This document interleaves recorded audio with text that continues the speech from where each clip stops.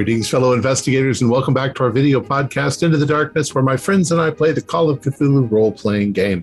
I'm your host, Tom Rayleigh.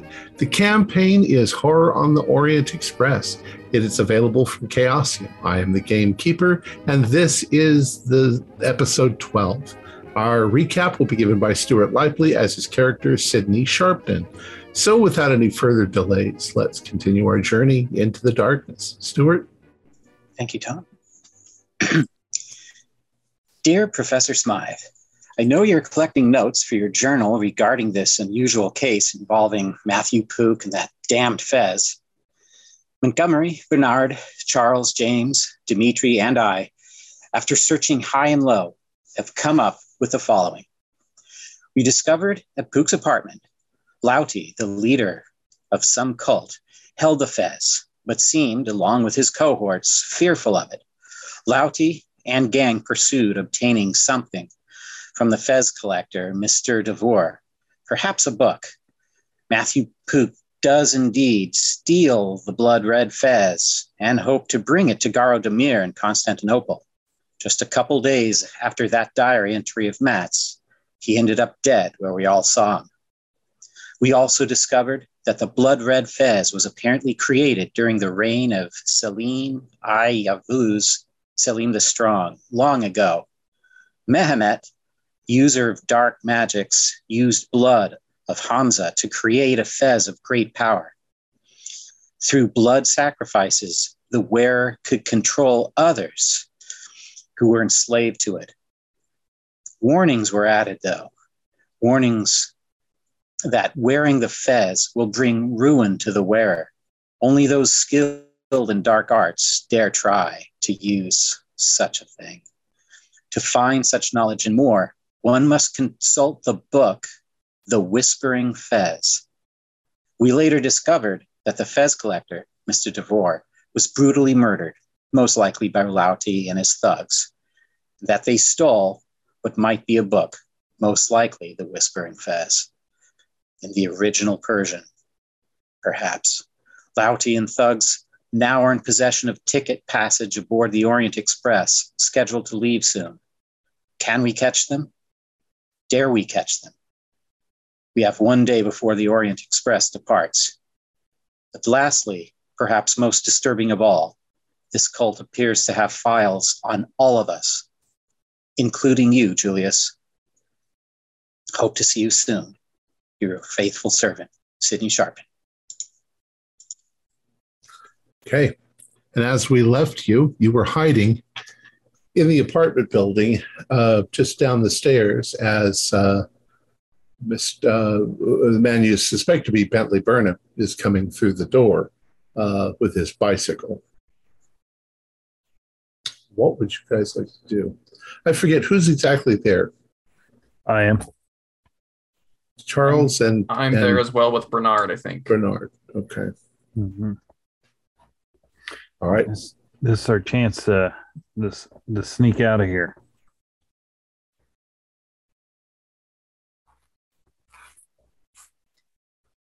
Yeah. So what you want to do? Want to sneak out? We should wait and see if he phones anyone or something that we can hear. I think confronting the lout, given that he has more information on us than the other way around, might be an error. But if we could overhear something, it might be useful. Or follow him if he turns around and hairs it away from the place to a telegraph office. I'm having a bit of deja vu.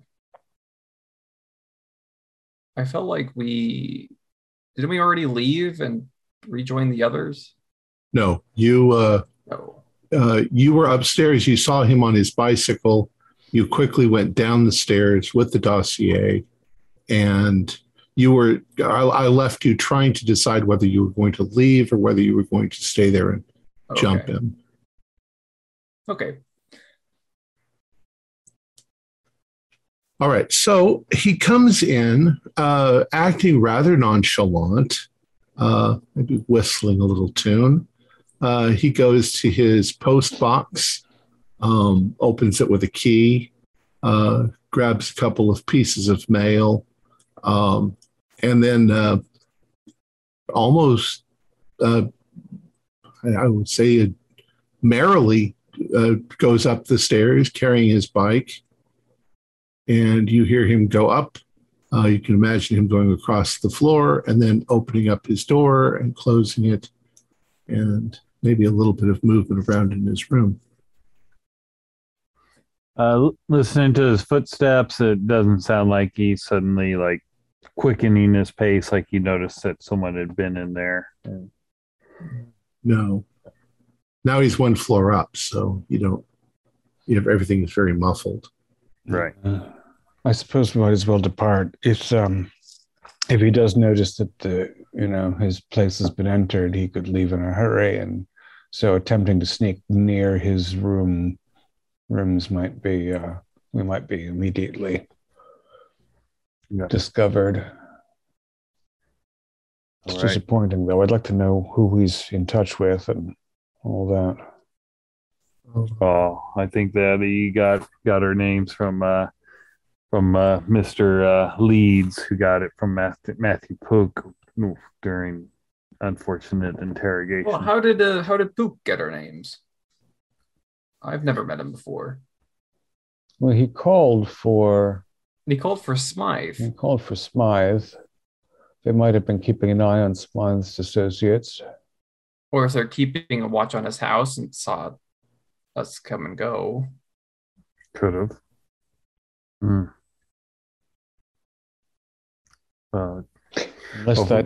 Yes. I was going to say, if we're going to go, we should go now. I don't like being in this rundown neighborhood. I do have a picture of Mr. Bentley, since you saw him now. Not particularly big, kind of average looking. Not even particularly tall, just really average. Yeah. So if we were less than gentlemen, we could probably give the lout a bit of a trouncing and see if he squeals, but it's not really to my taste, this whole torture business. Yes, I'd rather lampoon his reputation than harm him physically, but he doesn't seem to be a man of high status anyhow. No. All right. So you decided to sneak out? Yep. You go quickly out, and you kind of avoid going across the front, since we know that's where his window we looks. saw him come from. Yes. All right, and you go back to rejoin the others. As I recall, was it afternoon or early evening? I believe it was like 6 p.m. Yeah, it was evening. Yeah, it was evening because we were also using the cover of dark to get into that other house. There's a light dusting of snow on the ground, and it's cold out, so you guys all have your heavy coats and stuff. Tomorrow morning is when you will need to catch to leave London and head for Dover to take the ferry across to Calais, and from Calais to Chalon-sur-Marne to join with the Orient Express. And our knowledge about Loughty going ahead, presumably with the Whispering Fez book, will he have had to wait for the same ferry, or is there already one train or more ahead of us, do we think? You don't know. The ferries are more frequent probably than the Orient Express, so you know that he bought tickets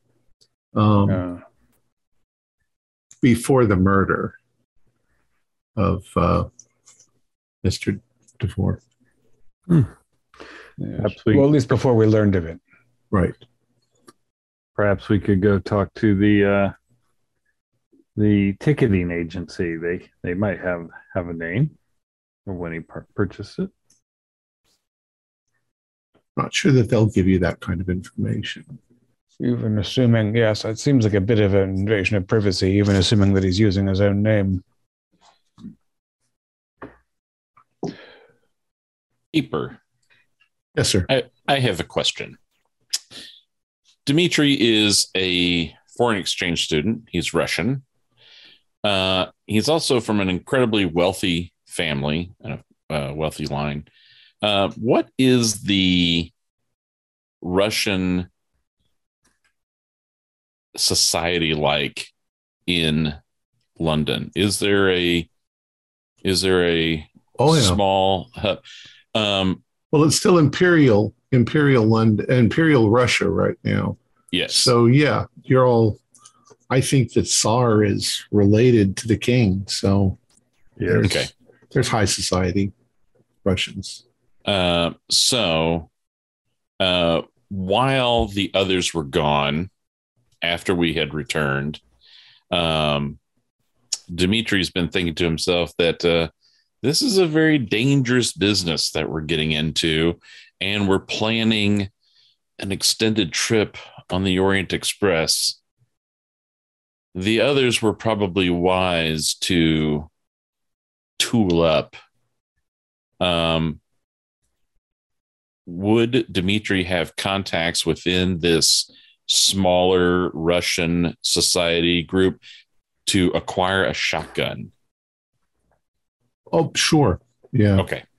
A shotgun for most people are going to consider a shotgun to be something country folk use all the time, rabbit hunting and everything else. And so it's not going to be that hard to find a shotgun. Okay. I mean, if you just claim that it's a fowling piece. Right. In fact, it may be, right? I believe in London, you have to have a license. I mean, in Great Britain, you have to have a license. But you definitely do in the 1920s.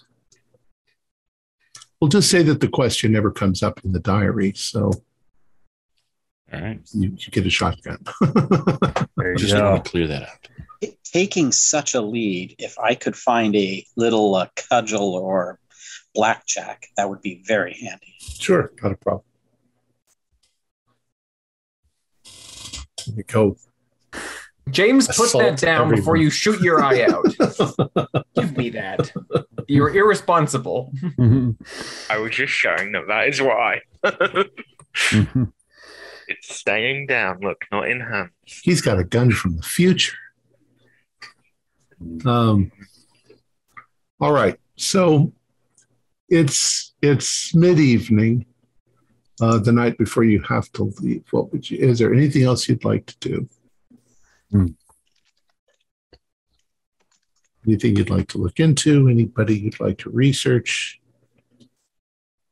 Well, I'm curious about how they came across this Bentley fellow. I wonder. I don't know. I know quite a lot of wealthy people.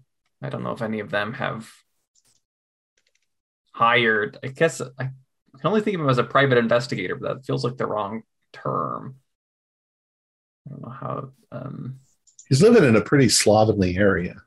Right. Yeah. So it's.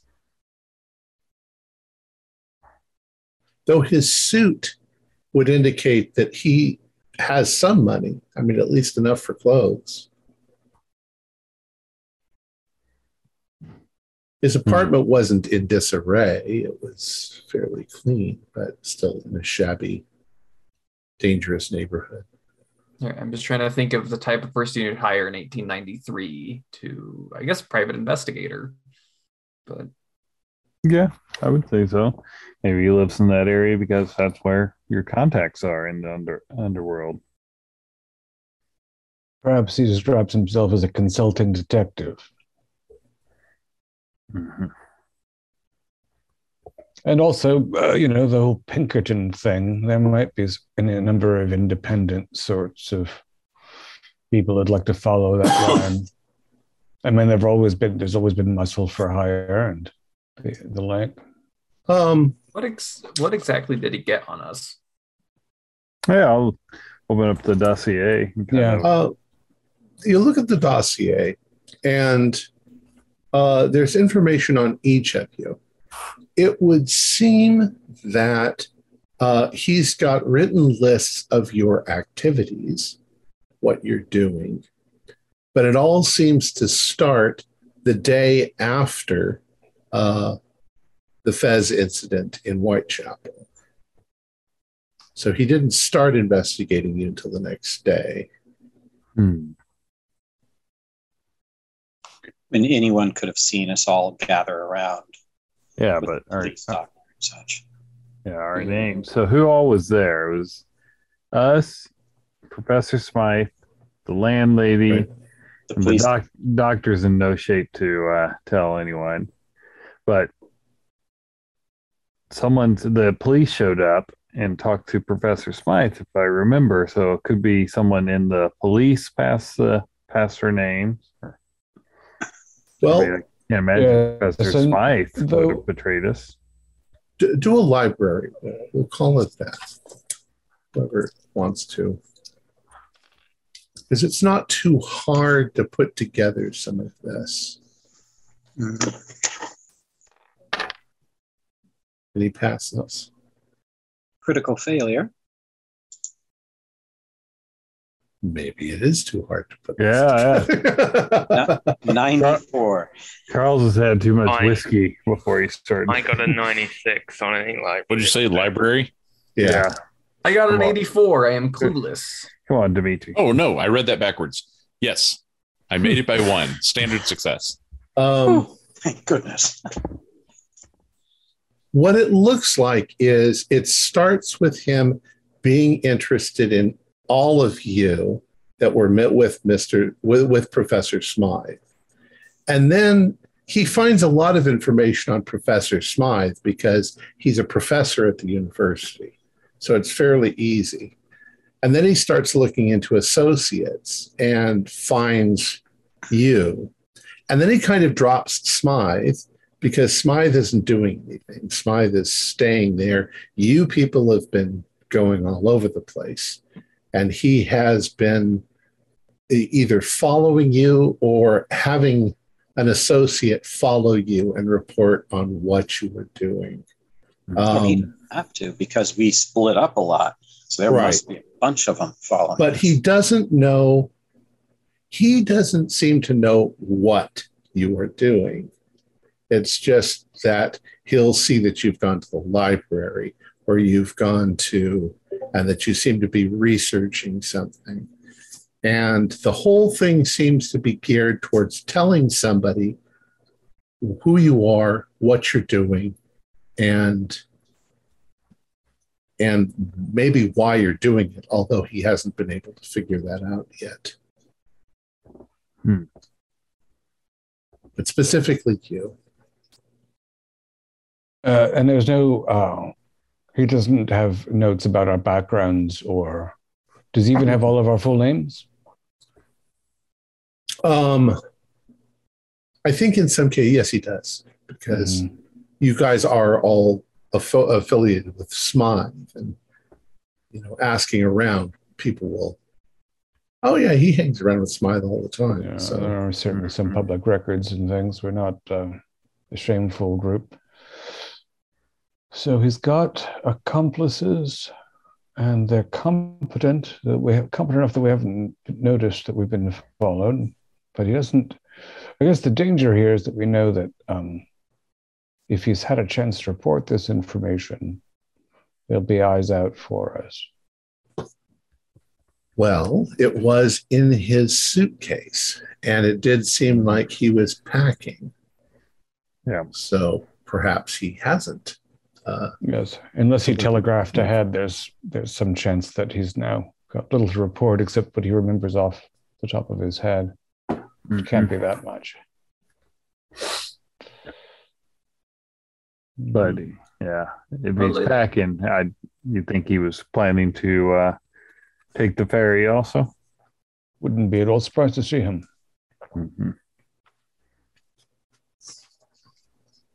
Unless he sees us first, in which case he'll presumably don a petticoat and a blonde wig and hide behind a large cup of tea somewhere.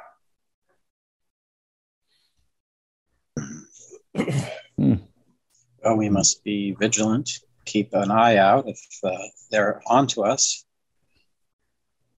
I'm almost wondering if it would behoove us. Actually, we won't be here much longer, so it won't help, but I suppose maybe we could write a letter to Loughty saying, admiring him and saying we have some good information for him, and leave that laying about. So if they research us, they think we might be more friend rather than foe. I wouldn't give them anything else, Sharpton. These blighters are quite a violent sort, it would seem. So I don't know how much more we want to hand them, and I don't think they'll fall for any bluff. Wouldn't want to inadvertently confirm any suspicions either, I suppose. Mm-hmm. Because if we, acknowledging him in such a manner would just prove that we know who he is. Good point. Okay. But before I leave, I'll ask my dear Winifred to go out to her country estate for a while as I'm abroad.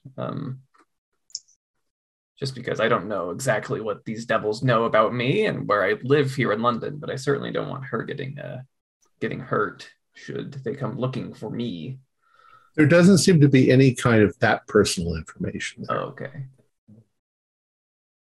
It's very focused on what you guys have been doing, where you've been going. And in that regard, there's nothing, say, underlined or with a marginal notation. Like, they did this, they did that, and then they went to the... Nothing stands out. And didn't you see him once before? Yes. Do you remember where? Yeah, on the bicycle. It was on the bike. Is when we were at we returned that students' living quarters. Oh, that's right. Mm-hmm. He rushed down from the Pook place, wasn't it? Yeah, he had already. I don't know if ransack's the right word, but he'd already went through it. Sped away on a quite nice bicycle. Mm-hmm. Well, I wonder if they sent him there to go look for the fez, or if he was just digging. Oh, well, let's say questions without anybody to answer them, I suppose. True. Other than the man himself. But... So, did you have another question? No? So your evening goes pretty much like you'd expect. You guys have a bit of restless sleep. You all gather together in the morning. You've got your luggage packed, whatever you're bringing with you. You can't bring the shotgun in the train with you, but you can, have it stored as luggage. After all, you're not going hunting on the train. So the way this goes is you have to catch a train from London to Dover. And then from Dover, you take the ferry across to Calais. That's a few hours trip. I would like you all to do spot hidden while you are on the ferry. If we're specifically looking for Mr. Burnham, do we get 26? Somebody help me. Somebody help me. My eyes have fallen out of my head. Well, I failed, but I'm looking for your eyes. So it's Yeah. I got a 5. So that's Okay. Dream. Well, I think My that's eyes. good because David was going to say to you get some specialty because you're actually actively looking for him. Mm-hmm. And what James realizes is that Burnham is indeed on the ferry and he is actively avoiding you so that you don't notice him.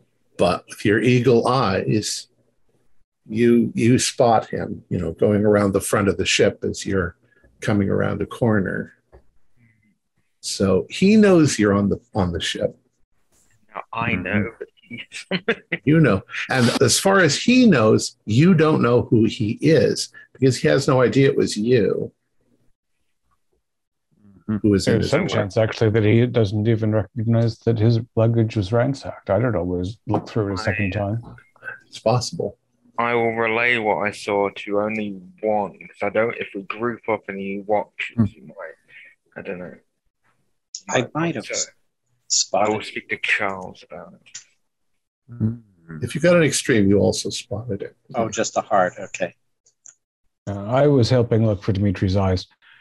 Yes, I fear one of them has rolled off the side of the ship and into the channel. I'm sorry, Dimitri. Are you all okay? That beluga whale is bringing your eye back. Good. Poke it back in. I was heard they were intelligent animals. So, given that you spotted him, James, do you think that he recognized it? Did he look back in with the rabbit's gaze of terror, or did you catch him by the side? No, I caught a glimpse of him. It seems as though he's avoiding us. So you also get the impression that he is watching you as well. Yes. Mm-hmm. So I don't think he knows that we know that he's watching us, and I don't think he knows that we know that you know that I know. Yes, do we want to confront him? Observe, I guess. I think it's hard to observe one who's trying to observe you. What I recommend, I suppose, is that when we make the connection to the train, we purposely divide ourselves up and make some sort of program to go from the front of the train to the back in separate groups. I would very much like to see who it is that our young supervisor is meeting on the train, if anyone. And if he's trying to watch all of us, but we're all in different places, it would be quite difficult for him. Mm-hmm. Exactly. Do the tickets that we've received already have a berth, etc., on them, or do you think we could arrange that when we meet up with the Express?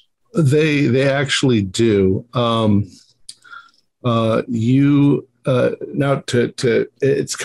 a little convoluted because it's different than your 1923 trip. The Orient Express leaves Paris, okay, but you're not going to Paris. You're going to Chalon-sur-Marne, and you're going to meet the train. They will have a car for you that'll go from Calais to Chalon-sur-Marne that will then just attach to the Orient Express. So you will have the same car as the one that you have.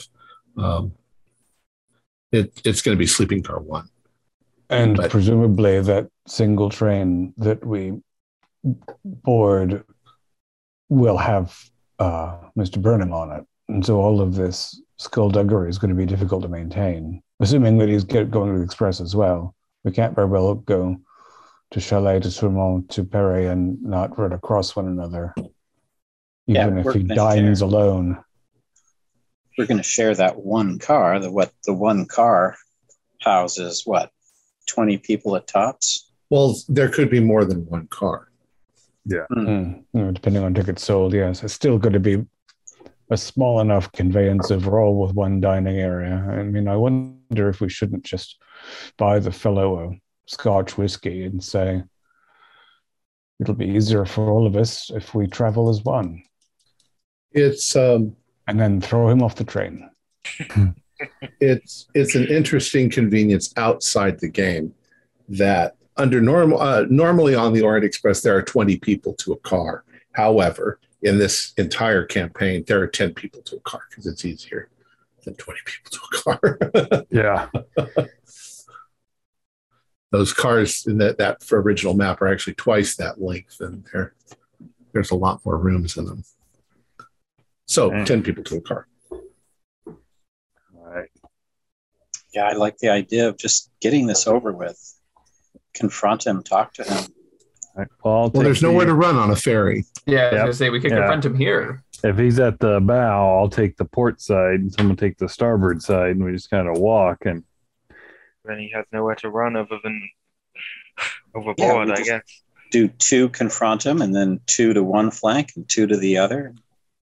Now, when we consider this, of course, we know that we're dealing. We don't know what for whom precisely Burnham is working, or whether he himself is quite a fanatic enough to murder a fez collector for a book.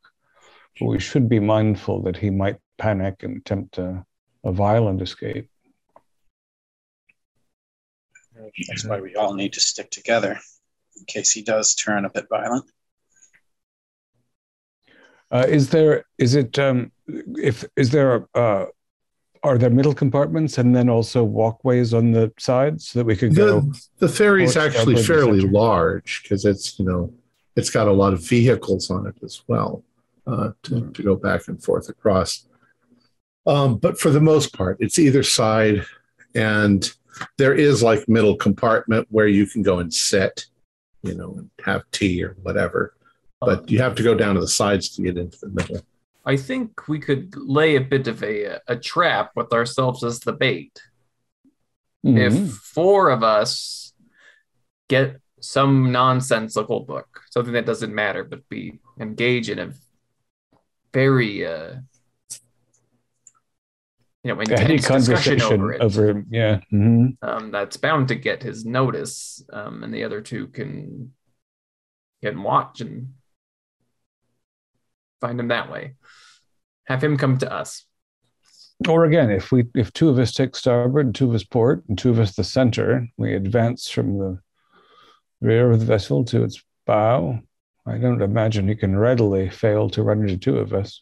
Also remember, there are more than you on the boat. There are certainly probably 50 people on the boat. Yeah. Making it harder for him to slip one of us a short, sharp blade and make a dash for it. Yeah, but that is very wise. I dare this man to jump overboard to avoid us. All right. All right. So who goes first? What are you going to do? Well, we should have, at least we should have the 3 rugged of us divide up port, center, and starboard. And anyone, who feels lucky with one of those spaces, join up. Three groups of 2 should be safe, I should think. I'll take port. I shall go with you, Chalmers. Thank you, Dimitri. That makes me feel better. And I'll take starboard. No, go ahead. I'll go take starboard as well then. Looks like you're with me in the center, James. Yeah. All right. So he's up towards the front of the boat, and he is. 2 of you are going. Whoever's walking in the front will notice this first, but he's making notes in a little hand journal. And he's leaning against the rail, facing in towards the boat. So you're going this way, he's going backwards. He's sitting like this. And as he notices either one of you coming around the corner, he just sort of turns around, closes his book, puts it away, pulls his hat down like this in the hopes that he just looks like another passenger, and tries to, blend into there's nowhere for him to blend in. But. Right. So as we broke into 3 pairs and went from the back of the boat toward the bow, we should roughly come up on that interesting display at the same time. Yeah, sure. We found him. I'll walk up to the rail, I guess, next to him. Pull out my pipe and say, "You don't happen to have a lighter, do you? Oh, matches or something?" Sure. And he pops the lighter and lights your cigarette. Excuse me. And he starts to turn to walk away. But Dimitri is right there for him to physically bump into. Excuse me. Yeah. Hello, friend.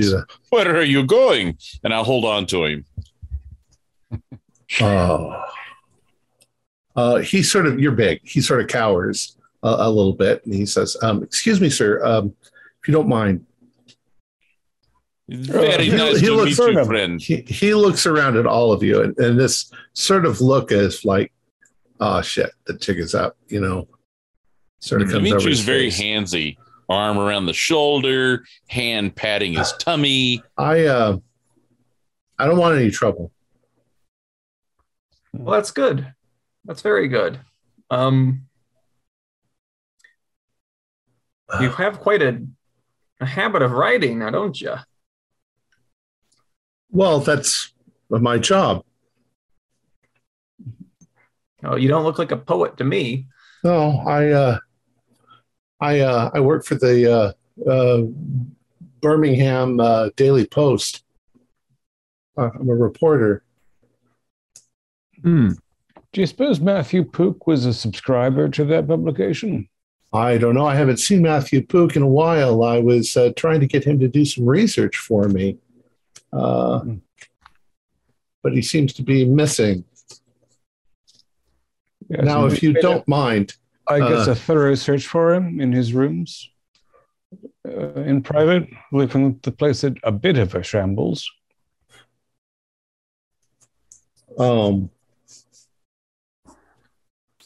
Shit. Yeah, quite. Let's have rather than trying to slip away, let's sit down and have a civilized conversation. You can cease lying to us, and we'll be reasonably frank with you as well.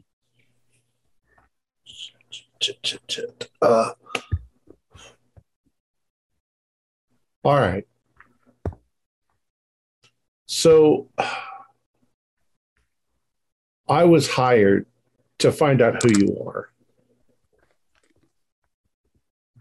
And that's it. That's it, Hired by who, though? Well, I don't like to divulge who my clients are, but I don't like people taking notes about my my activities. All right. That was a Mr. Loughty. He told us about some professor and wanted to know who the people were hanging around him and what they were up to. That's it. I've just been, you must have guessed, I've been following you around, finding out what you were doing. I've got a... And you're hoping to meet Mr. Loughty on the Orient Express? Well, yeah. I mean, he's in Paris now, but he's supposed to be on the Orient Express tonight. I was planning on giving him my report and then getting off in Stuttgart, coming back. That's the extent of my business, And honest to God, I don't really know what you people just seem to be. I don't know. A lot of people like to go to the library and snoop around where you're not supposed to. But it seems like we have things in common. Well, I don't even know what the hell you guys are doing, so I don't have much to tell Mr. Loughty. Well, would it trouble you at all to be aware that Mr. Loughty was a torturer and a murderer as well? Well, we can't be perfect, can we? I don't know anything about the man. He hired me through connections. I don't know how he knows the connections. He seemed like a rather, charismatic gentleman. So you're a private investigator, or your job is with the paper? I'm just a guy. The paper was a lie. I just do the jobs that some people hire me for. I do all sorts of things. You didn't happen to pay a visit to a fez collector, did you? I have no idea what you're talking about. Want to roll psychology? A fellow is in the... Oh. Go ahead. No, that's a fail. Not even close. No, he doesn't seem to know anything about fez collector. When a fellow is in the business of selling information, he should probably be very well informed himself. Read several daily papers, for example. There, you will find that a fellow named DeVore was recently murdered. His collection of writings on the oriental hat with a fez was violently disturbed. Look, I don't know anything about that. Well, that's what I'm saying. You really should make it your business. Now, as far as I'm concerned, I don't think we have any further business with you, but I would personally advise you, if it's at all possible, it would be unwise for you to make your connection to Mr. Loughty, as again, he has very low regard for human life, and your incomplete success might be more dangerous to report than if you were to say simply, take another French vacation rather than meet up with him. What, that guy? Can I say this? Well, he certainly doesn't seem like the kind of guy who's tough or anything. Well, he's already killed 2 people. The boy whose apartment you ransacked, Matthew Pook, they tortured him for information. I don't know. Person's got to earn a living somehow, and I sometimes deal with people who are kind of shady. And I don't know if he's a murderer, then maybe I should go through the deal. He's not going to murder me on the Orient Express. I've never heard of people murdering anybody on the Orient Express. That is unthinkable. If one of his associates follows you off the train at your stop, they don't have to kill you on the train.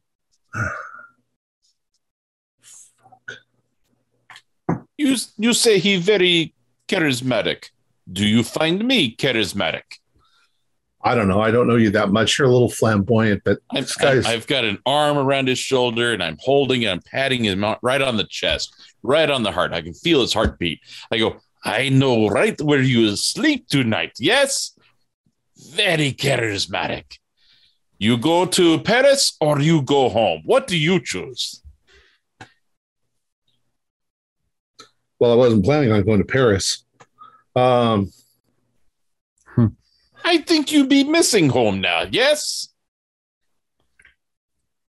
I think I'd be getting ready to swim home. You look like a very strong swimmer. I'd like to see that. Fine. Maybe we can strike a deal. You don't say who I am or where I come from or where I live, and I'll give you the dossier I made. Oh, so good choice, my friend. And I want to give him a big hug and start running my hands up and down his torso to see if I can feel anything in his pockets and maybe go ahead and fish that out. Yeah, when you start to reach for his gun, he kind of pulls back to, I'm not going to let you have my gun. Okay. He's packing a gun. All right, yeah. If he's packing, I want to just trap it there. All right, you're big and stronger than he is. He's not willing to fight when he's completely surrounded by people. So you pull out his gun. It's a nice little pearl-handled affair. Oh, very pretty. Very pretty. Must be very careful. It's very dangerous. Oh, Butterfingers! And overhead she goes. There are other people on board noticing now that you guys are kind of accosting this fella. Mm-hmm. You drop it over? I drop it. Oops. I'm so sorry. Shit. Very so sorry. No deal. My no fault. deal then. Fine, no deal. Okay. I can't afford this kind of shit. Well, so it's just about money. I'm already not getting paid half what I was going to get paid. So I just assume not have anything to do with it. It has the benefit as well that you won't be, brought up on charges and accomplice to the murder of Matthew Pook or. I didn't have anything to do with that. I don't even know there was a murder. And yet your association with Mr. Loughty could look very, etc. So what are they going to? Or what are they going to hire arrest the people that sold him his cane and his cape? Rest his tailor, rest his everybody associated with the man, everybody who bought him his little lapel flower and all that shit. When you associate with people who are associated as well with torture and murder, it's just fine, whatever. Yeah. Whatever. Can I go? We'll take the dossier. Fine. It's in my bag. Yeah, we'll take the notebook in your pocket. The dossier is not in your bag, silly lad. He tosses the thing to you. And it's basically got things, well, I'm actually on the ferry, and these people are on the ferry too, and I'm keeping an eye on them from the other side. And of course, there's nothing in his bag. What the fuck? Where's my? I swear to God, it was in there. Shit! Did I leave it?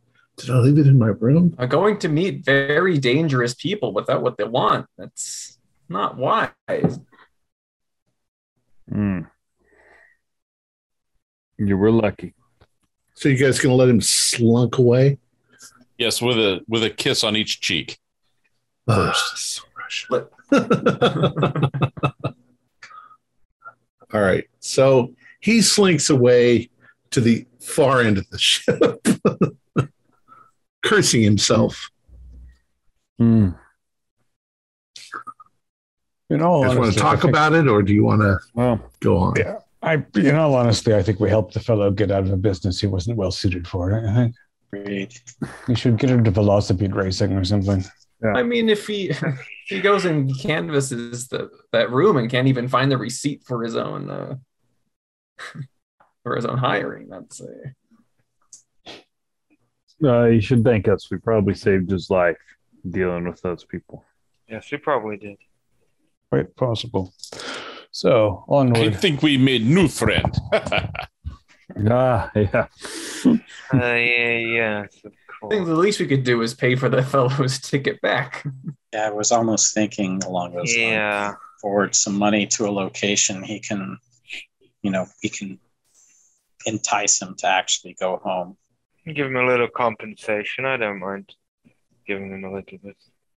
You can call it the Pearl Handled Fund. All right.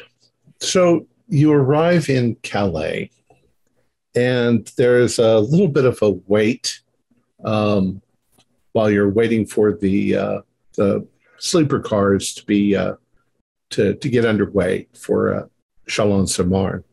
You eventually get on board, and you are in car number 1, which we'll go over where you guys are. You're going to be in. Let's see, I do have it on here somewhere. You're going to be in 1, 2, and 3. So, since you did buy the tickets ahead of time, you are assigned. Montgomery and Bernard are in 1. Sydney and Charles are in 2, and Dimitri and James are in 3. Also, there are a lot of other passengers, so all of the rooms it's packed. Some people everybody looks wealthy, because you can't ride on the Orient Express if you're not wealthy. Dimitri, do a spot hidden roll. And the rest of you also do spot hidden rolls, but for a different reason. I have a standard success, but I can make it hard if I need to. No, standard success works. I have a regular success, 1 shy of a hard. I have a hard success, which is saying something, because I'm not the biggest spotter. I have no success. I have an extreme 006. Ooh. I have no success. I'll give it to the extreme. Sydney, as you guys are you're assigned, you're getting onto the train. And it's going to be leaving in a few minutes. Sydney, you glance over, and coming out of the telegraph office is Mr. Bentley.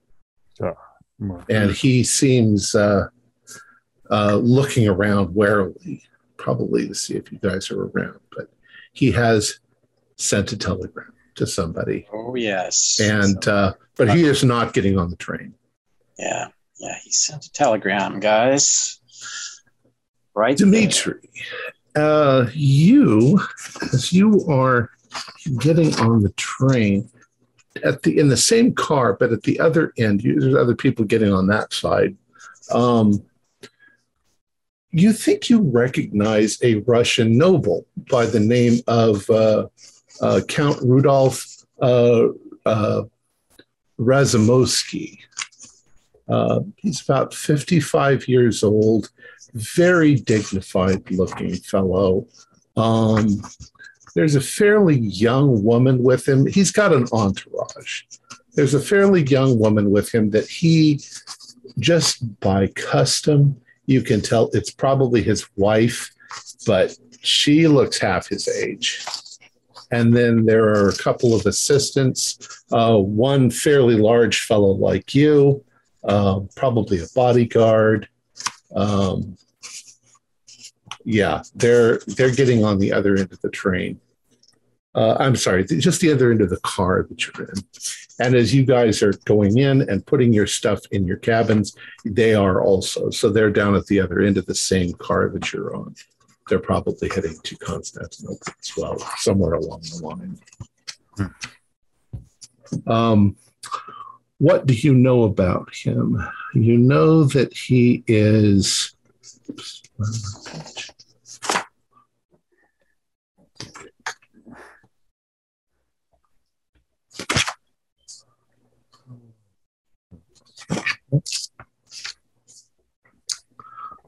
you know that he is, uses the term autocrat.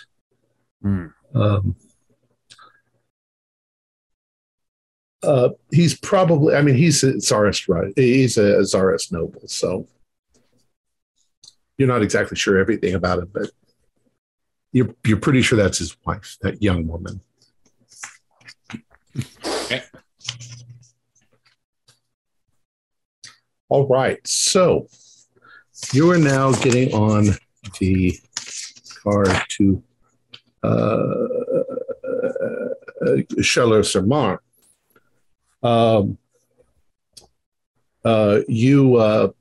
That travels to Chaleur-sur-Marne, and as it's going, it's getting evening, and you are fed. So there's dinner served on the Chaleur-sur-Marne car. It doesn't connect in Chaleur-sur-Marne until 10:35 p.m. So around 10:35, you pull into the station, and your car is attached to the Orient Express. And the next stop is going to be Strasbourg, which you'll arrive in Strasbourg at 3:43 a.m. in the morning. So it's 10:26 now. All right. So we'll just say the layout's fairly similar to your 1923 car. There is a restaurant, there is a salon, a lounge, and various people about. You don't really have to do spot hiddens because there's not that many places. You can't really hide.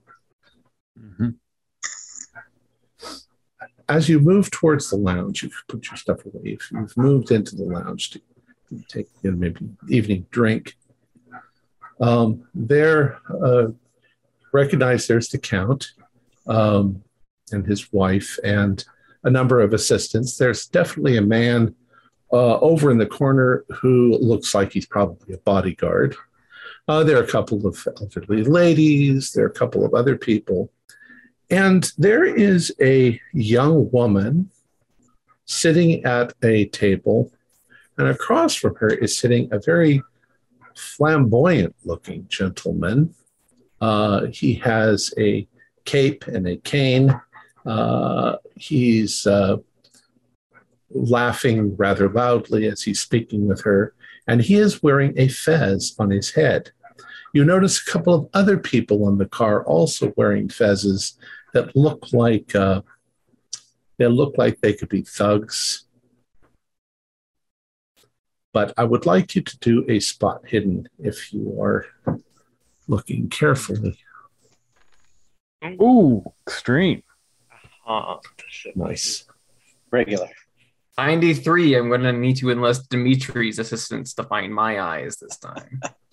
Poor Sydney stepped on my hard success, and I've got an 88. So, Charles, being the very clever one, he purposefully walks right past the table to get a good look. And when he comes back, he reports to you that that man, if that's Loughty, which it very likely is, he is actually wearing a blood red fez. Oh, so it had all the little lips or whatever. Oh. The other people are not. They're wearing regular fezzes. Mm-hmm. And you also notice that the woman seems upset about something, and he's trying to calm her down, about something you didn't really hear. Mm-hmm. She's fairly young, in her early 20s, I'm guessing, maybe even younger. But you come back and report that he's actually wearing a blood red fez. Yeah. You, by chance, you guys also have yours, stored away in a box in one of your rooms. Yeah. I did not think that I did not realize that more than one of the damn things existed, and now he's got the maybe they were making a new one. Possibly. Yeah. There were notes as if they were copying something when they had Portook. So yeah, maybe taking very, very great care to say this very quietly into ourselves. Oh yes, not in the lounge car with all the best people. But it was said that the fez made long ago would control those enslaved to it. I wonder if they made a new blood red fez, if it would then control those who would be enslaved to that. It might be a separate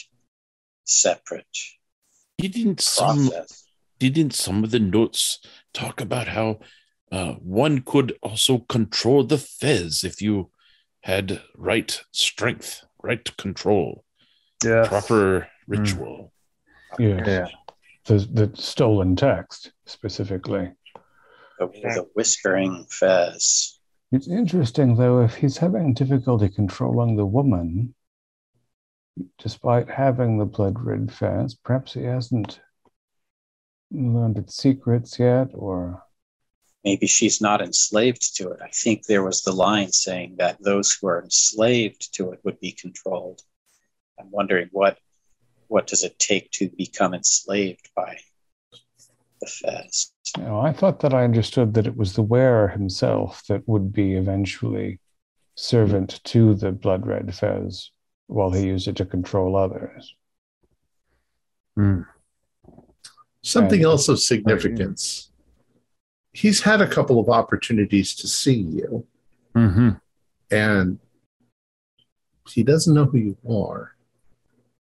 Obviously, because he didn't get the dossier or a picture. Yeah.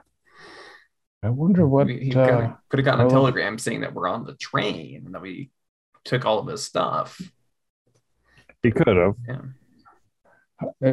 Without the dossier, he might have had a limited capacity to remember all of our names, only so much space for description.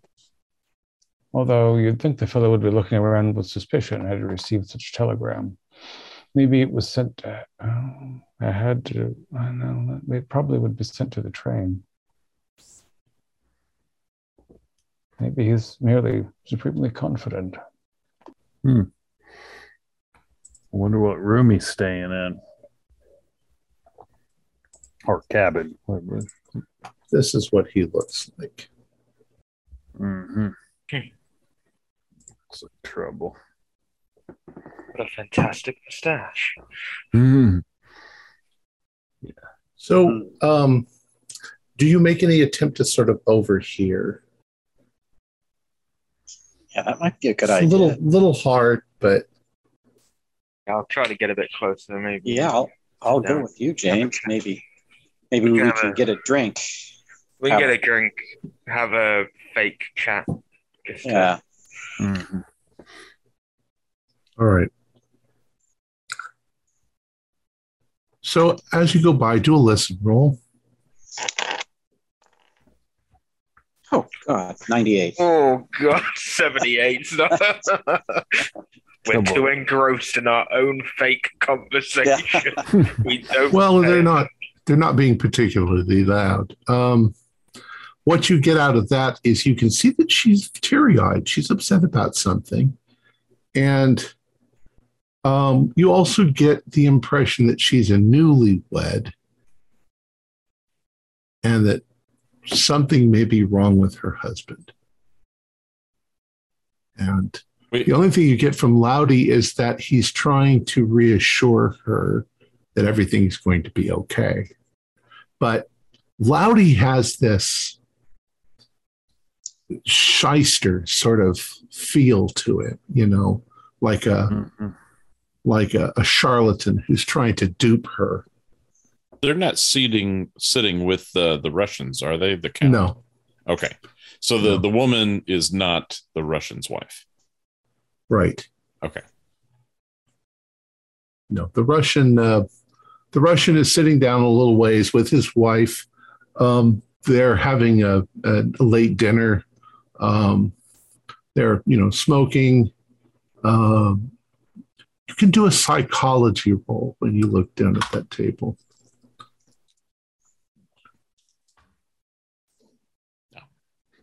But Dmitri,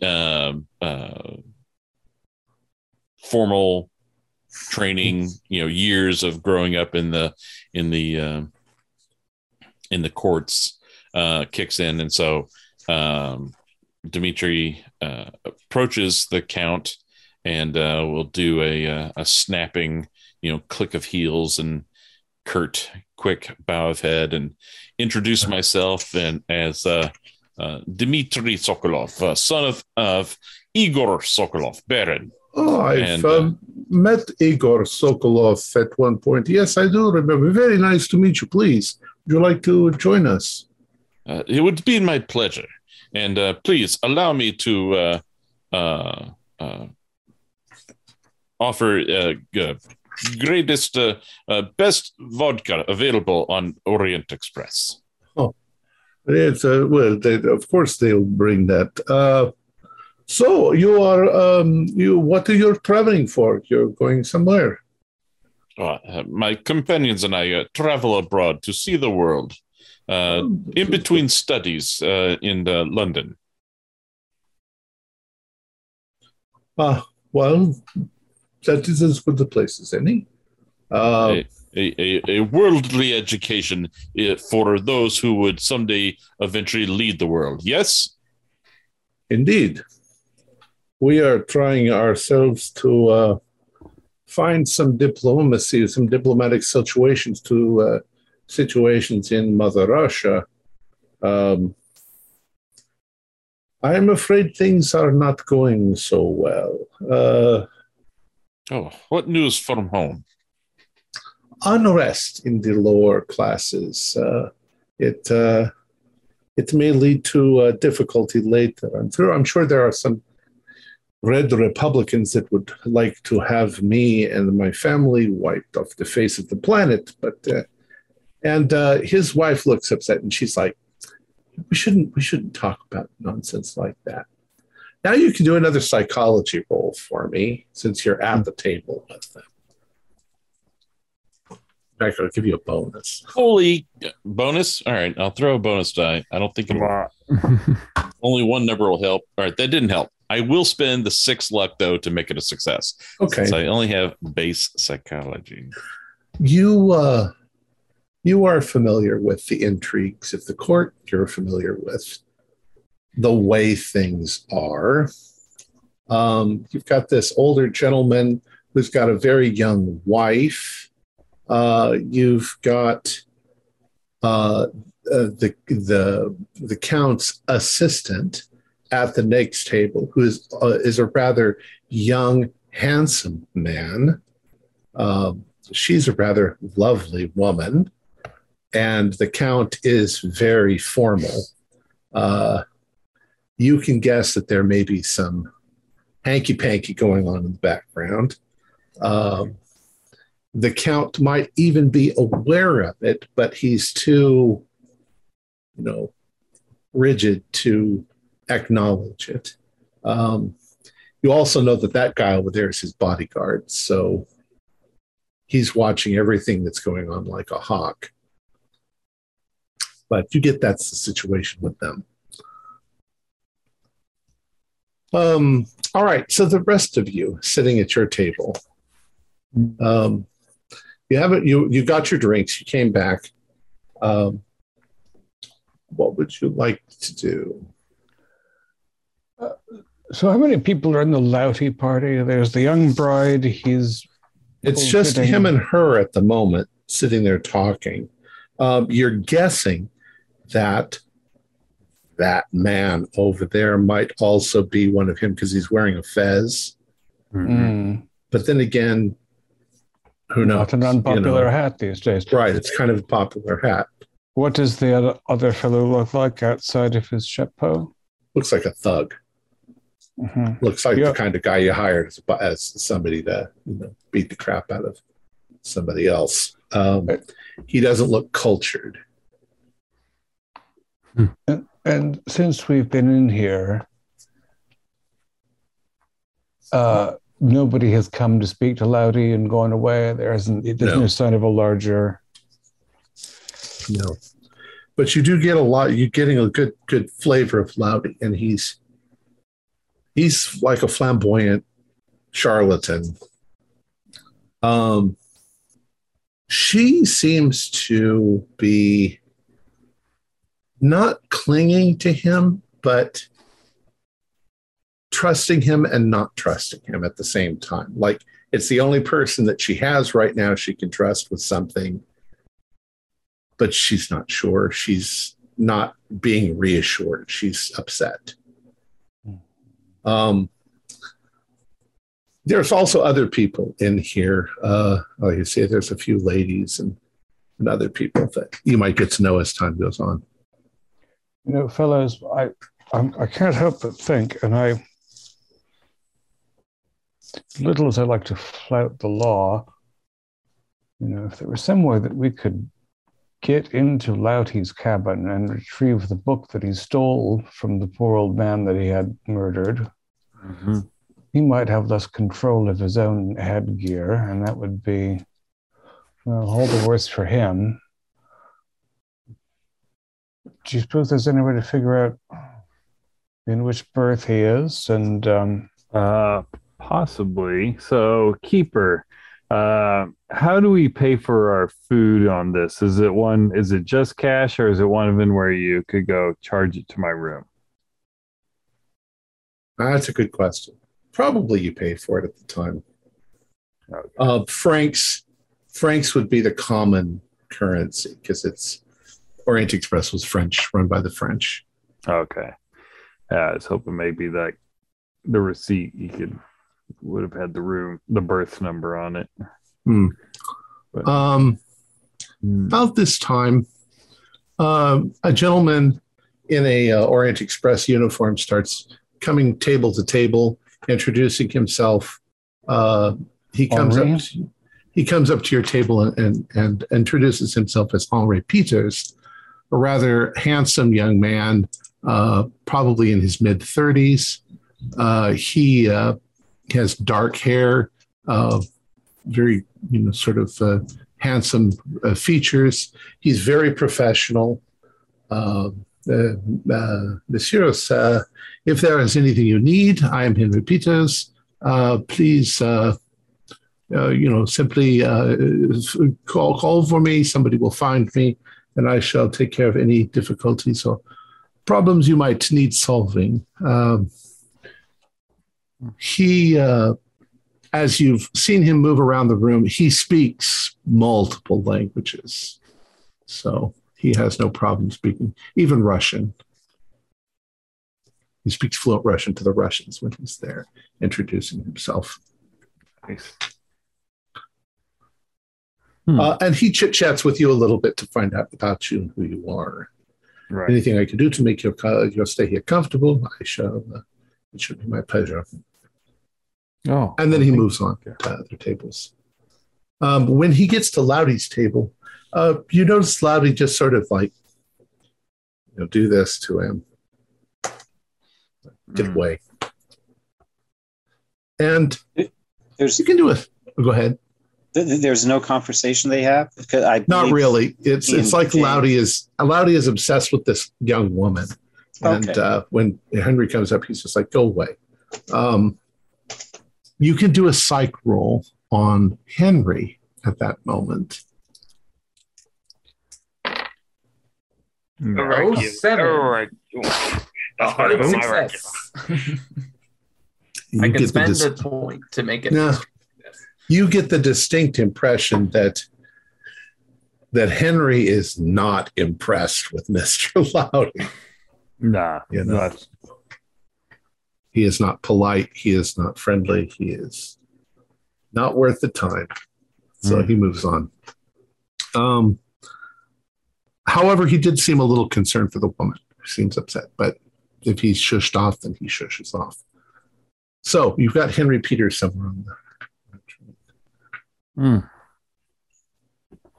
So Sydney and I continues a low conversation with James with another drink, as close as we can reasonably get to Loughty's table. Do another listen. Ooh, that is a success. Barely, but a success. Good. I barely missed it, so I'll let yours ride. Yeah, James, she's upset because something has happened to her husband. They're newlyweds.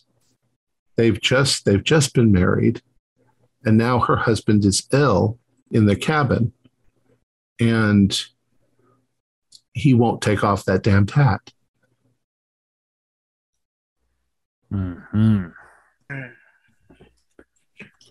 Third hat. I'm relaying it very quietly towards Sydney. I'm over here. This is not good. No, it isn't. Sounds like a Pook special. Maybe we should tell the others now. I think you're right. I need to think. What else? I say, Charles, what do you think's up with the fellows? They look very odd. Well, looking at Sydney there, he's got that look in his eye. He thinks he's discovered something. Look how his hand shakes. It's a classic tell. I always liked playing poker with him because you could always tell when he had a good hand. It's a little wild, that eye, for my taste. Fellows.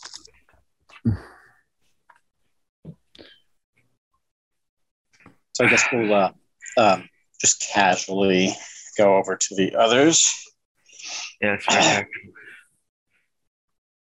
Yes, Sydney. You look like the cat that got the bird. I believe that poor lady is upset because he's being drained with a fez just like Matt Pook was drained. I believe he's on this train in a room right now as we speak. Her husband? So yes. So that would be three fezzes? Dastardly deeds are afoot. So many fezzes. There's no time to waste. Maybe we could get that handsome young porter who seems very friendly and somehow preternaturally wise to go and interrupt the newlywed before his entire cranium is drained. this might be giving power to it or to Loughty, or who knows what the hell that darned thing does. I mean, if he's in distress, I wonder if we could hear him if we just walked through some of the cars. Based on our experience, we might have very little time. As you guys are talking, Dimitri's come back and joined you after having an interesting conversation with the Russians. So he's privy to all of this.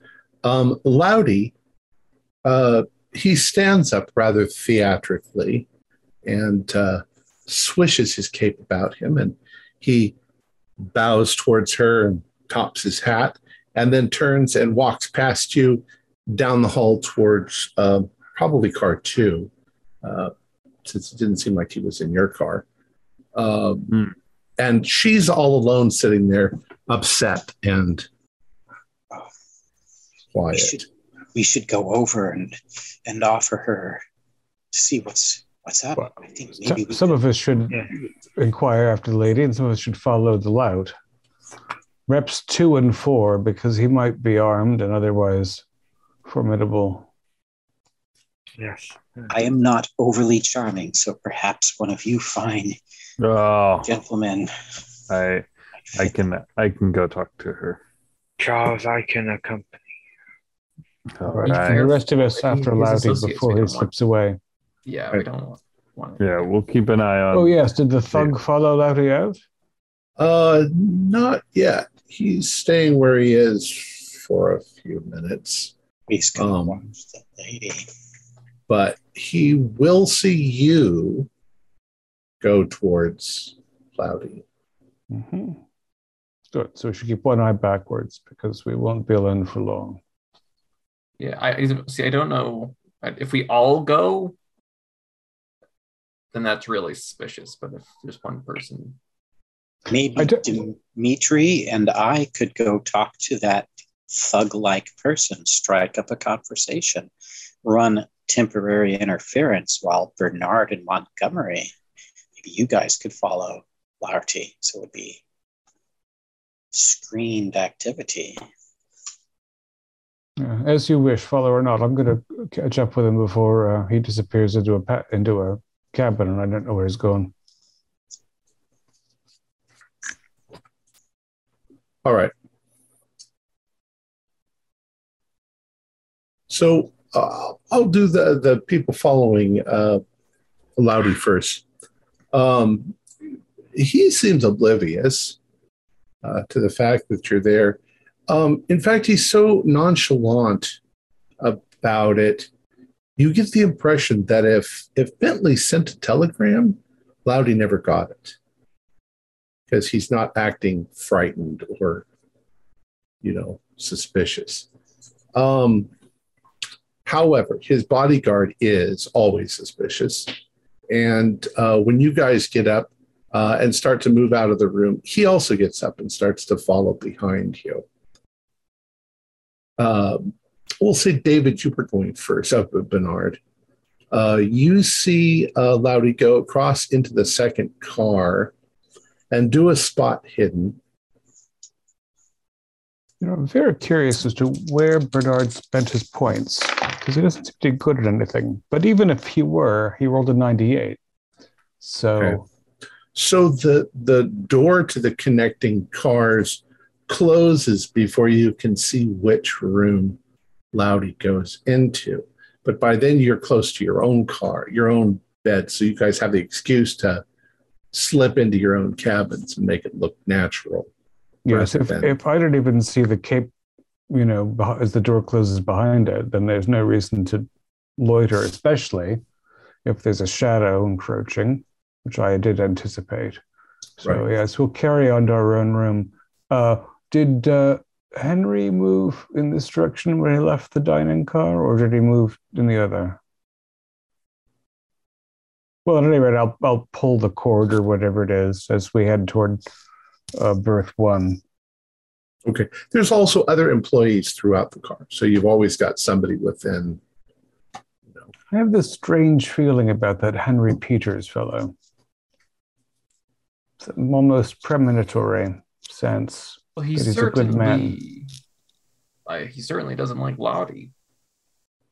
Yeah, and his desire to assist seemed born out of a reserve of genuine concern more than, the frustrated ambition of an impoverished fellow. Also, his facility with languages seemed quite impressive. Should it come into play? So it all plays out kind of like this. You guys manage to slip into your own cabins, and the fellow shadowing you, he plays it up by just continuing and going to the second car as well. Once again, though, when that door closes, you can't really see in. You could theoretically run up to it and peek through the little window, but you'd have to literally run to get up to it fast enough to do that. All right, the other, let's see, James and Charles. You go over and you see the woman, and she looks up at you for a moment and seems kind of embarrassed that she's teary-eyed, but it's obviously that she's been crying.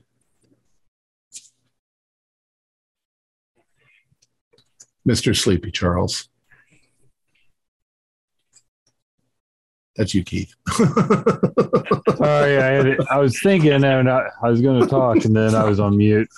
So we go up to the woman, and I was trying to think what wine would be appropriate. I'm not a wine guy, so I'll get like a red. The cellar on the train isn't very large. It's right. Just hard to get to because it's under. Order a nice red wine. Red wine. All right, so I'll bring over a red wine to her, and come over and is like, Marjorie. I'm sorry. Did you want this booth or? Oh no! I saw that you were troubled, and I hate to see a woman in distress. Oh, I'm sorry. It's nothing. Is it a hat? Why would you say that? My friend and I might have dealt with this issue before. A friend of ours had contact with the gentleman that was sitting at the booth with you. Mr. Loughty? Yes. Yes. Well, I mean, is he any good? He's supposed to be a spiritualist. My fool of a husband was so interested in the occult, and they met in Paris, and now he's very ill. Mr. Loughty gave him a hat, and now he seems to be, having difficulty. He can't remove the hat, and he's ill. I'm quite distressed, and Loughty says everything will be fine, but I don't know. He seems like a nice man, but yes. How long has your husband been wearing the and of course I'm speaking and maybe looking in the corner of my eye, making sure the other gentlemen aren't coming over. How long has your husband had the fez on his head? It's been 1 day. One day. Well, my name is Elizabeth. Ellie. Oh, Ellie. Charles. James. And my husband is Scott. Scott Myers, Ellie Myers. Oh. It was wonderful to meet you. You say you know something. Yes. Is my husband in danger? He could be. Yes. Yeah. Unless we, I guess, if we could meet your husband, just get she becomes very confused and upset. The other three, are you coming back, or? And Dimitri, were you with them, or who were you with? I was going to be with James. I thought we were going to block that other guy earlier, but I did not go to speak with the woman, so I'm with the other. Okay, guy. So you're at your booth. Okay, yeah. But you can overhear what's going on. Mm-hmm. Did Sidney Bernard and Montgomery want to come back? Again, I'm looking for a way to contact this Henry fellow, the chief porter or what. Oh, okay. He's on his way. We'll come back to she. So Elizabeth says, or Ellie says, I don't know. I'm very confused. We were just married. Mm-hmm. And we were going to start a life together, but my husband's so interested in magic, and this Metcalf, he's quite a character. I'm sorry, Loughty. Okay. Ignore that. Yeah. All right. Yeah. That has really nothing. It's already gone.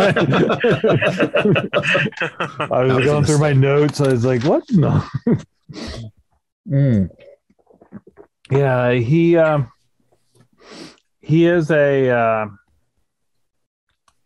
interesting man. Unfortunately, he dabbles in some of the arts that are better to be left alone. And I don't want to upset you, but I do believe that your husband is in danger. No. Well, I need to go be with him then. Is it not too forward to accompany you to your room? Your husband is there, so wouldn't be any improper. I'm afraid I don't know you, but you seem to know this Loughty fellow. Yes, I'm in room 6 in the first car, same car as you.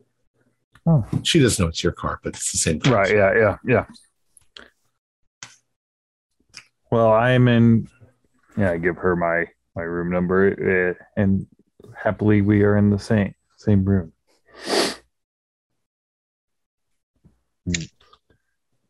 Perhaps later. It's very late. I'm very tired. But yeah, she seems very skittish. All this is hitting her. Perhaps in the morning or.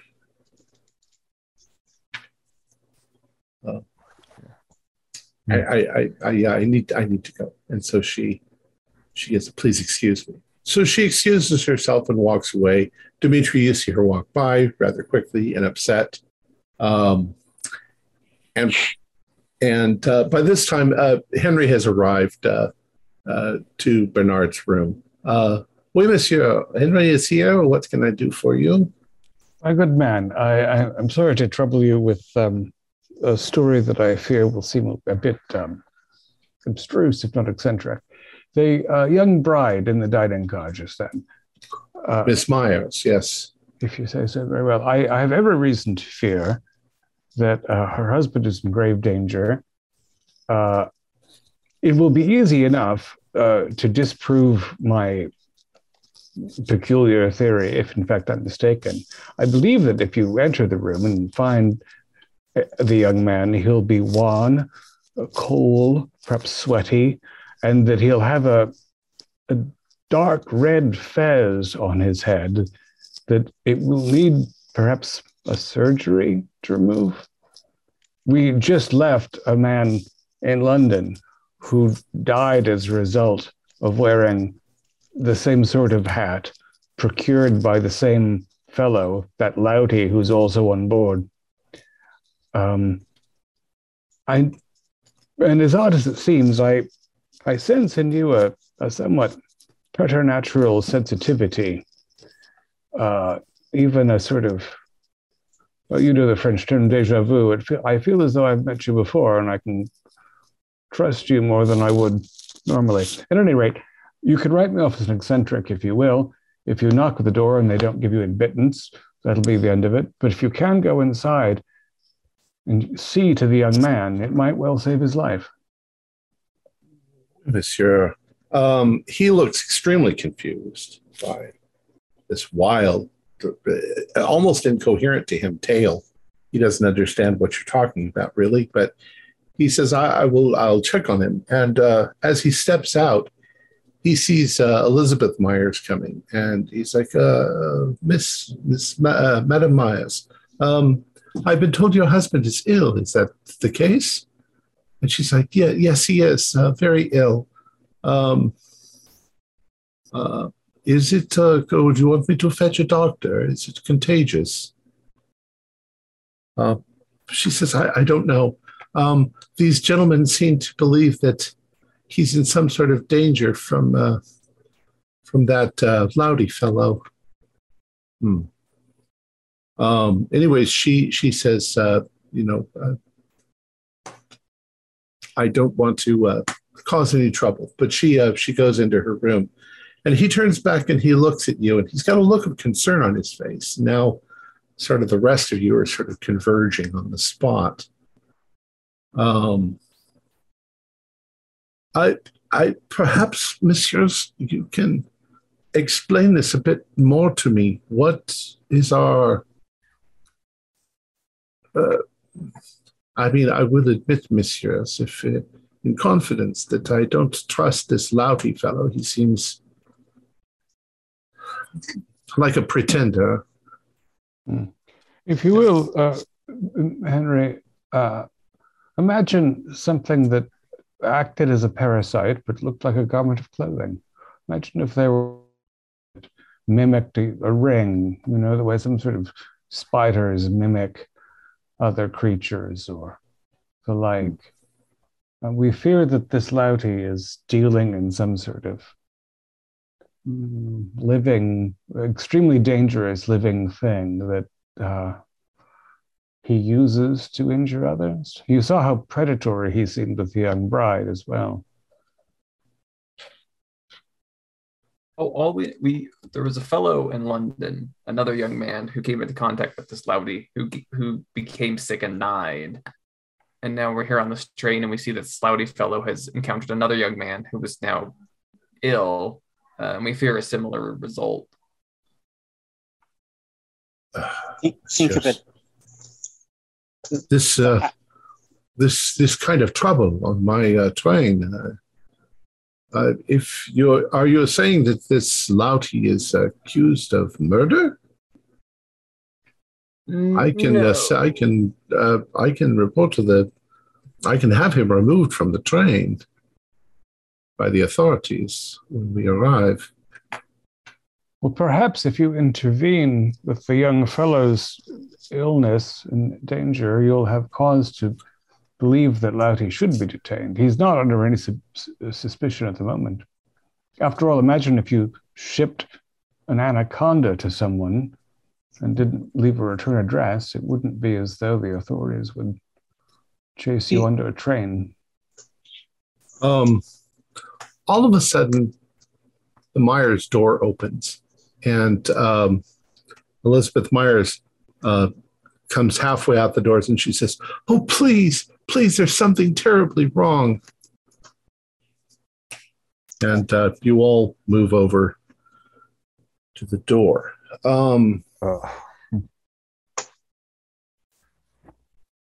Scott Myers looks like he's he should be like 22 years old. He's not like in Pook's state. He's definitely looks very pale, like he's ill. He has a blood red fez on his head, which, like the other, has knitted itself to his skin. He's laying there and he's delirious, and he's rolling back and forth and saying things that they make no sense. It just sounds like gibberish. And she's extremely upset. She doesn't know what to do. Oh, please, is there anything you can do? Who put that hat on him? Mr. Metcalf gave it. Mr. Loughty. I changed the name from the original. Mr. Loughty gave it to him because he was interested in magic. And now this has happened. That's a horribly toxic hat. We must try to remove it. Does anybody have a knife? Or Also, fire axe. Monsieur, Fire axe. if you can compel Loughty here, he has the ability to save that young man. Doesn't look as young as I'd expect. He has the capacity to stop this, but I don't know how you'll compel him to do so.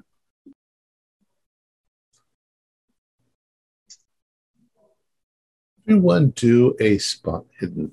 Is Henri with us? Yes. I want to 6. No.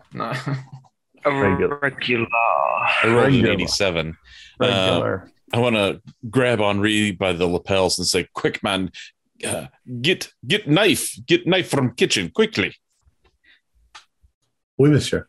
So he goes. Sydney, you got a thumbs up. Yes. Yeah. All right. Success. Scott Myers is propped up in the bed. He's back and forth like this. And those of you standing on sort of one side of the bed, Charles and Sydney and whoever else passed, do you think there's a book underneath the pillows? I mean, you can see the edge of it sort of sticking out. Give that a tug. Right. Yeah. Yeah. It's a fairly large text, an old book. Well, not that old. Actually, it's 1800, so it's like 1800. It's not that old. But the title in rather fancy characters is The Whispering Fez. Interesting that the young man should have it himself. Maybe Mr. Loughty left it in here. Yes. Well, quickly, let's flip through it and see if we can find some sort of Is there antidote to this assault. A table? It's entirely written in Persian. Yeah.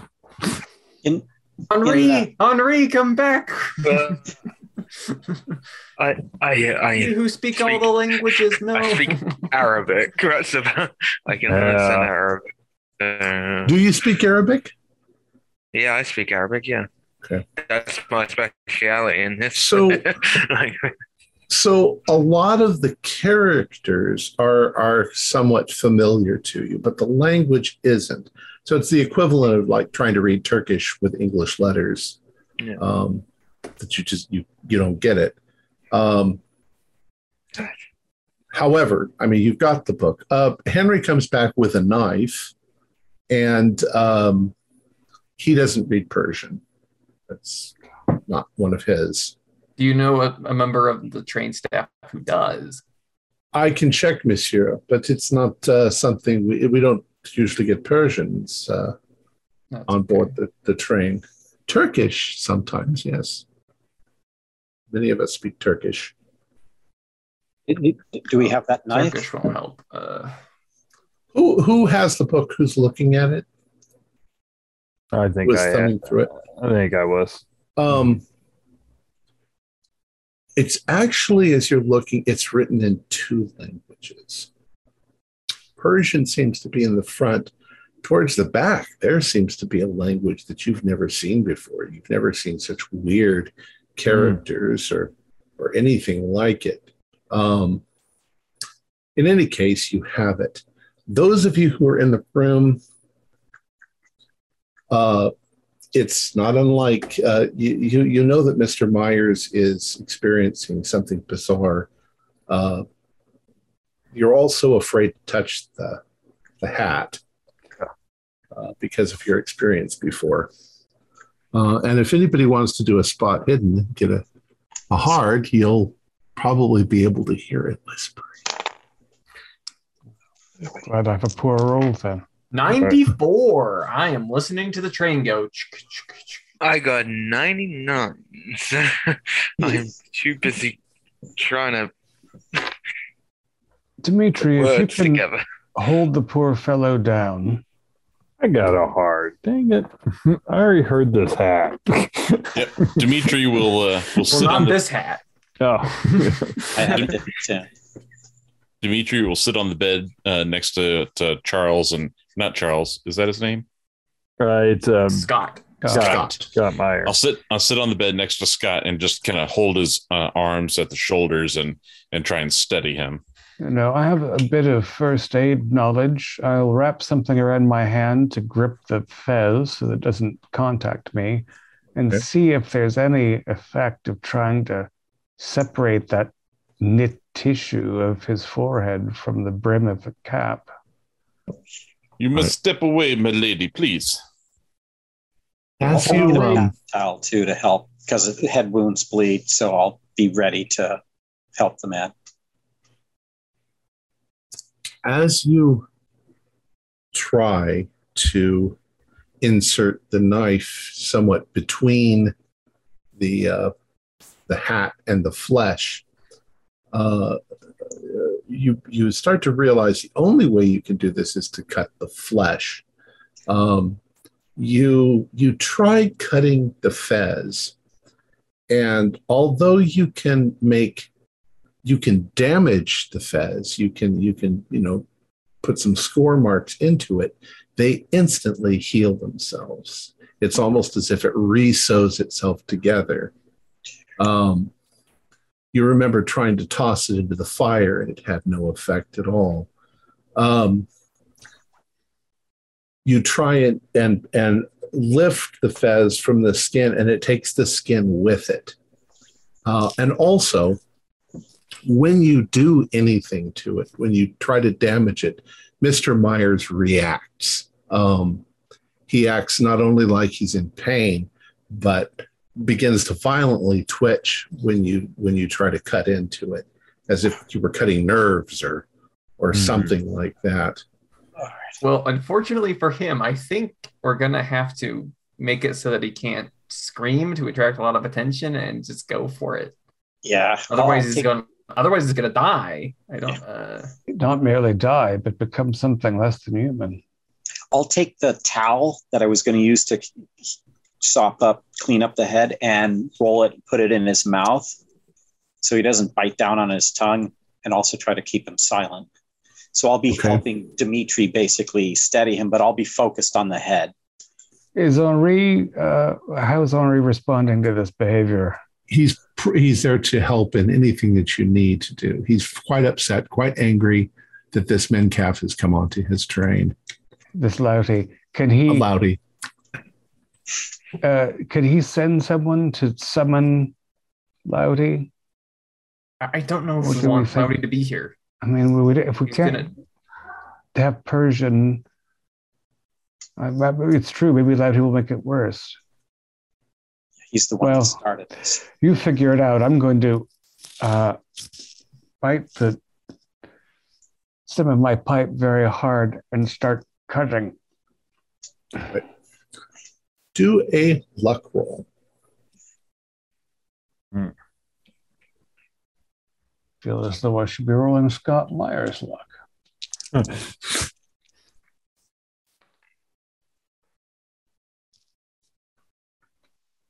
I don't often roll a 99. Okay. All right. So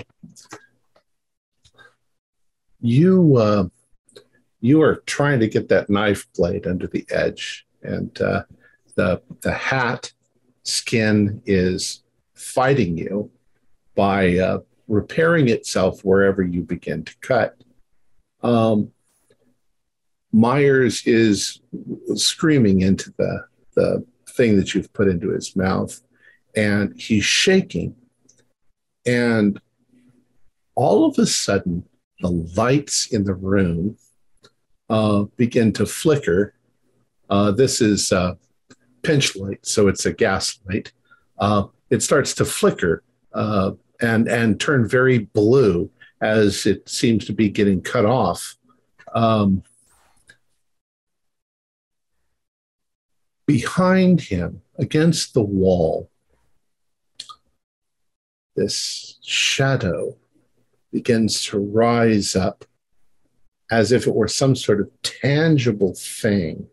It starts raising up against the wall, and you can see it sort of form eyes and a big jaw, big mouth, and it suddenly lashes out at Sydney, who's standing nearby. Sydney, what do you want to do? Well, I don't know what you want to do. Scream. I'm startled. Do I take a sand check? We'll do the sand checks for everybody in a second. Well, he's asking if you want to dodge or fight back. I would have no idea how to fight a shadow. I would be dodging. Okay, go ahead and dodge. And that looks low, but it's a dodge, which isn't good. Oh no, it's a success. All right.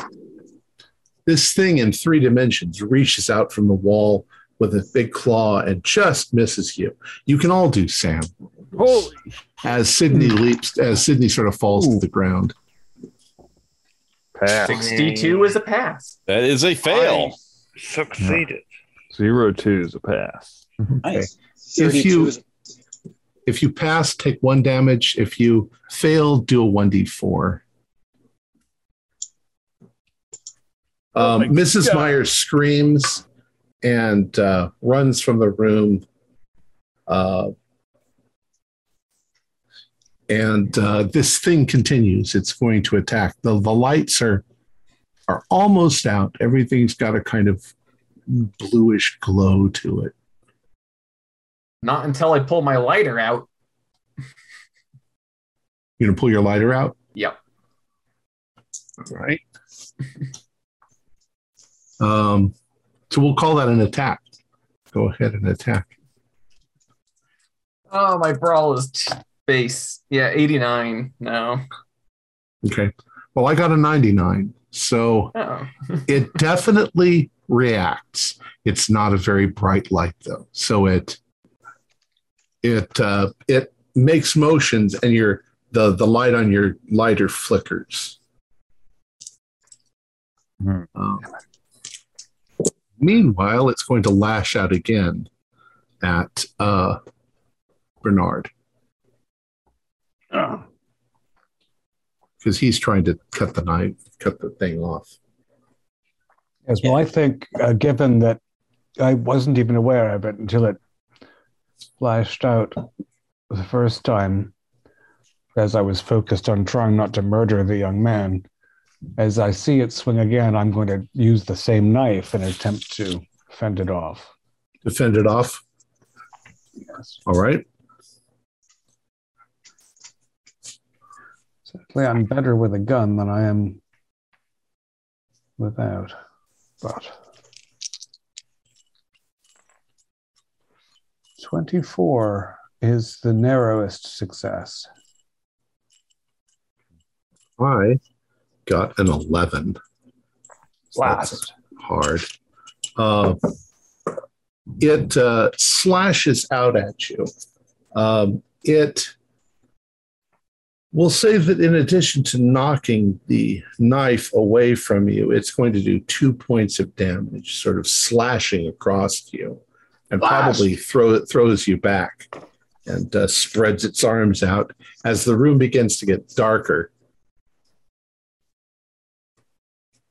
Anybody else? I am. Dimitri, holding on to Scott, will physically dive for the floor, taking Scott with me, and I'm going to try and drive him into the floor and then protectively get over onto his back and keep him out of the way of the combat. Right. Please do a dexterity roll. I have a great dex, and I almost failed that. So it is a success, okay, but just barely. You You pull him off onto the ground. You land on top of him, and your nose comes about a quarter of an inch from touching the fez that's on his head, but you manage not to contact it. What else? I'm gonna go up to the. You said the pitch lights were fading down, right? And I was thinking, well, I'll turn the gas up on it because they're gas lights, right? And so I'm gonna try and brought more gas to the flame. Okay. That effectively brings the light up for a couple of seconds, and the shadow pulls back away from the brighter light. In the process, though, it knocks things over on the the shelf and so forth in the room. So there's now a crashing, and the thing is still, it's just sort of cowering back in the shadows, but it can still leap out towards you. That thing's corporeal. James, what are you doing? He is just standing there at the moment, trying to figure out what to do. He has a lighter as well, so he's gonna try and he's got a match, so he's gonna try and match and go towards the shadow with his match. With a match? Yeah, just a match. Okay. It's going to slash out at you. You going to try to dodge? Yeah, he will dodge with his match.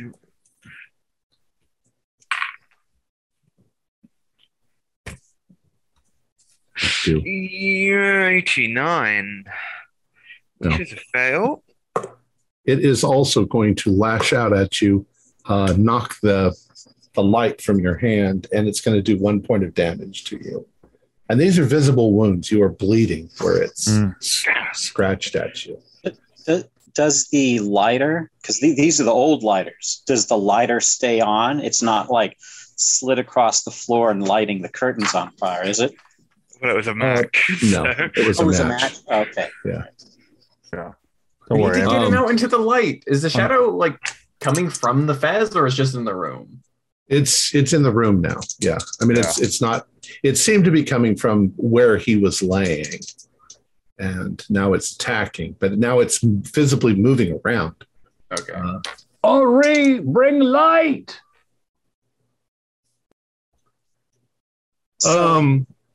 Okay, go ahead. What would you say? Is it possible? Actually, no. I'm in the middle of the room. I can't really be running down the hall. Right, but you guys are making enough noise that people are coming. Mm-hmm. There's nothing in here. There's no side lantern or something like that inside the room. No, because fire. Yeah. Yeah. What time of day is it? It's 11:30 at night at this point. All right. So yeah, snows. Hours of darkness. Yeah. All the fire in the sky is on the other side of the planet. Yeah. The thing is going to attack Dimitri. He's lying on the floor on top of, but it's going to go for him. Do you want to try and defend yourself? Is there any kind of a small side table, something that's maybe got a single pedestal kind of body, and then splayed out legs and a small little round tabletop, something I could grab and swing as a club? Yeah, nothing like that. Everything is built in. Everything's built in.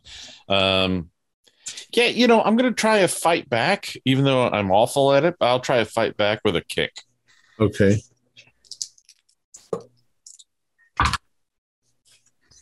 Rock on.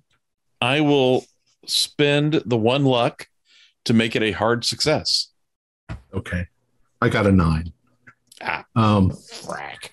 Your foot goes right into this thing as if there's nothing there. But when it does, your foot is suddenly grabbed. Something's got a hold of your grab. And as the shadow moves, you are pulled across the room and sort of flung against the wall. As the thing looms up again, it's able to sort of like move in the shadows. So even if the shadows are on the ceiling, it starts to move up around them in order to attack. It is going to attack. It's going to attack James again. I get he's gonna dodge. So. Okay, go ahead. Barely a success, but still a success. Barely one though. Okay. I seem to be keep rolling very good rolls. I got a 19. So once again, it's only going to do 1 point of damage. So you guys are dodging it as it's going. Are there like lanterns or candles or anything? Nope, not any lights. They wouldn't risk the fire. So, well, these bastards. You could light something on fire from the. Yeah, that's what I'm thinking. There's blankets. There's paper. Oh, we got the. Oh, there is stationery. Yes, I got a whole book of paper. If there's stationery, I want to start putting things. All right, it's light. Like, all right. So that's a fair. What were you going to say, Sydney? There's an adjoining bathroom, right?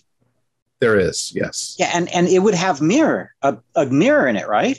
Yes. Yeah, maybe the mirror might help, at least to amplify the light, or maybe to reflect the thing. I don't know. I'll try to go in. I'll take my wrench and pry that sucker off, even if it just snaps in half. Okay. That's probably going to destroy it. So it's going to break into pieces as you try something like that because it's built in. It's not easily to. Okay. No, but it's a fair. So Montgomery, you've lit something on fire, a piece of paper, and that flares up. The thing, it cowers into the shadows, but at the same time, it's almost like it's blowing. So it's trying to blow out the light. It's flickering as it's coming. And as you sort of, you can see that it's there. It's a visible physical darkness. And it's going to slash out. But what are you going to do? I challenge it with the fire. With a 99. So horrible. It goes horribly wrong. It got an 87. So it's slashing. Push that roll. I'm not pushing a roll when I have fire in my hand and we're on a wooden train. What it does instead is it seems to sort of slither almost like liquid onto the floor. It goes underneath the bunk, where there's shadows, and you get the the rest of you in the room get the distinct feeling that it slips out into the corridor of the room and you lose track of it. It's gone. It's somewhere in the train. Oh, that's what the fuck? Myers, although he's now face down on the floor, he hasn't really changed. He's shaking. Mrs. Myers is extremely upset. She's probably did a little screaming there. Henry is trying to. Everybody's kind of stunned as to what they've just seen. And that's where we're going to end it for tonight and pick it up next week. Right.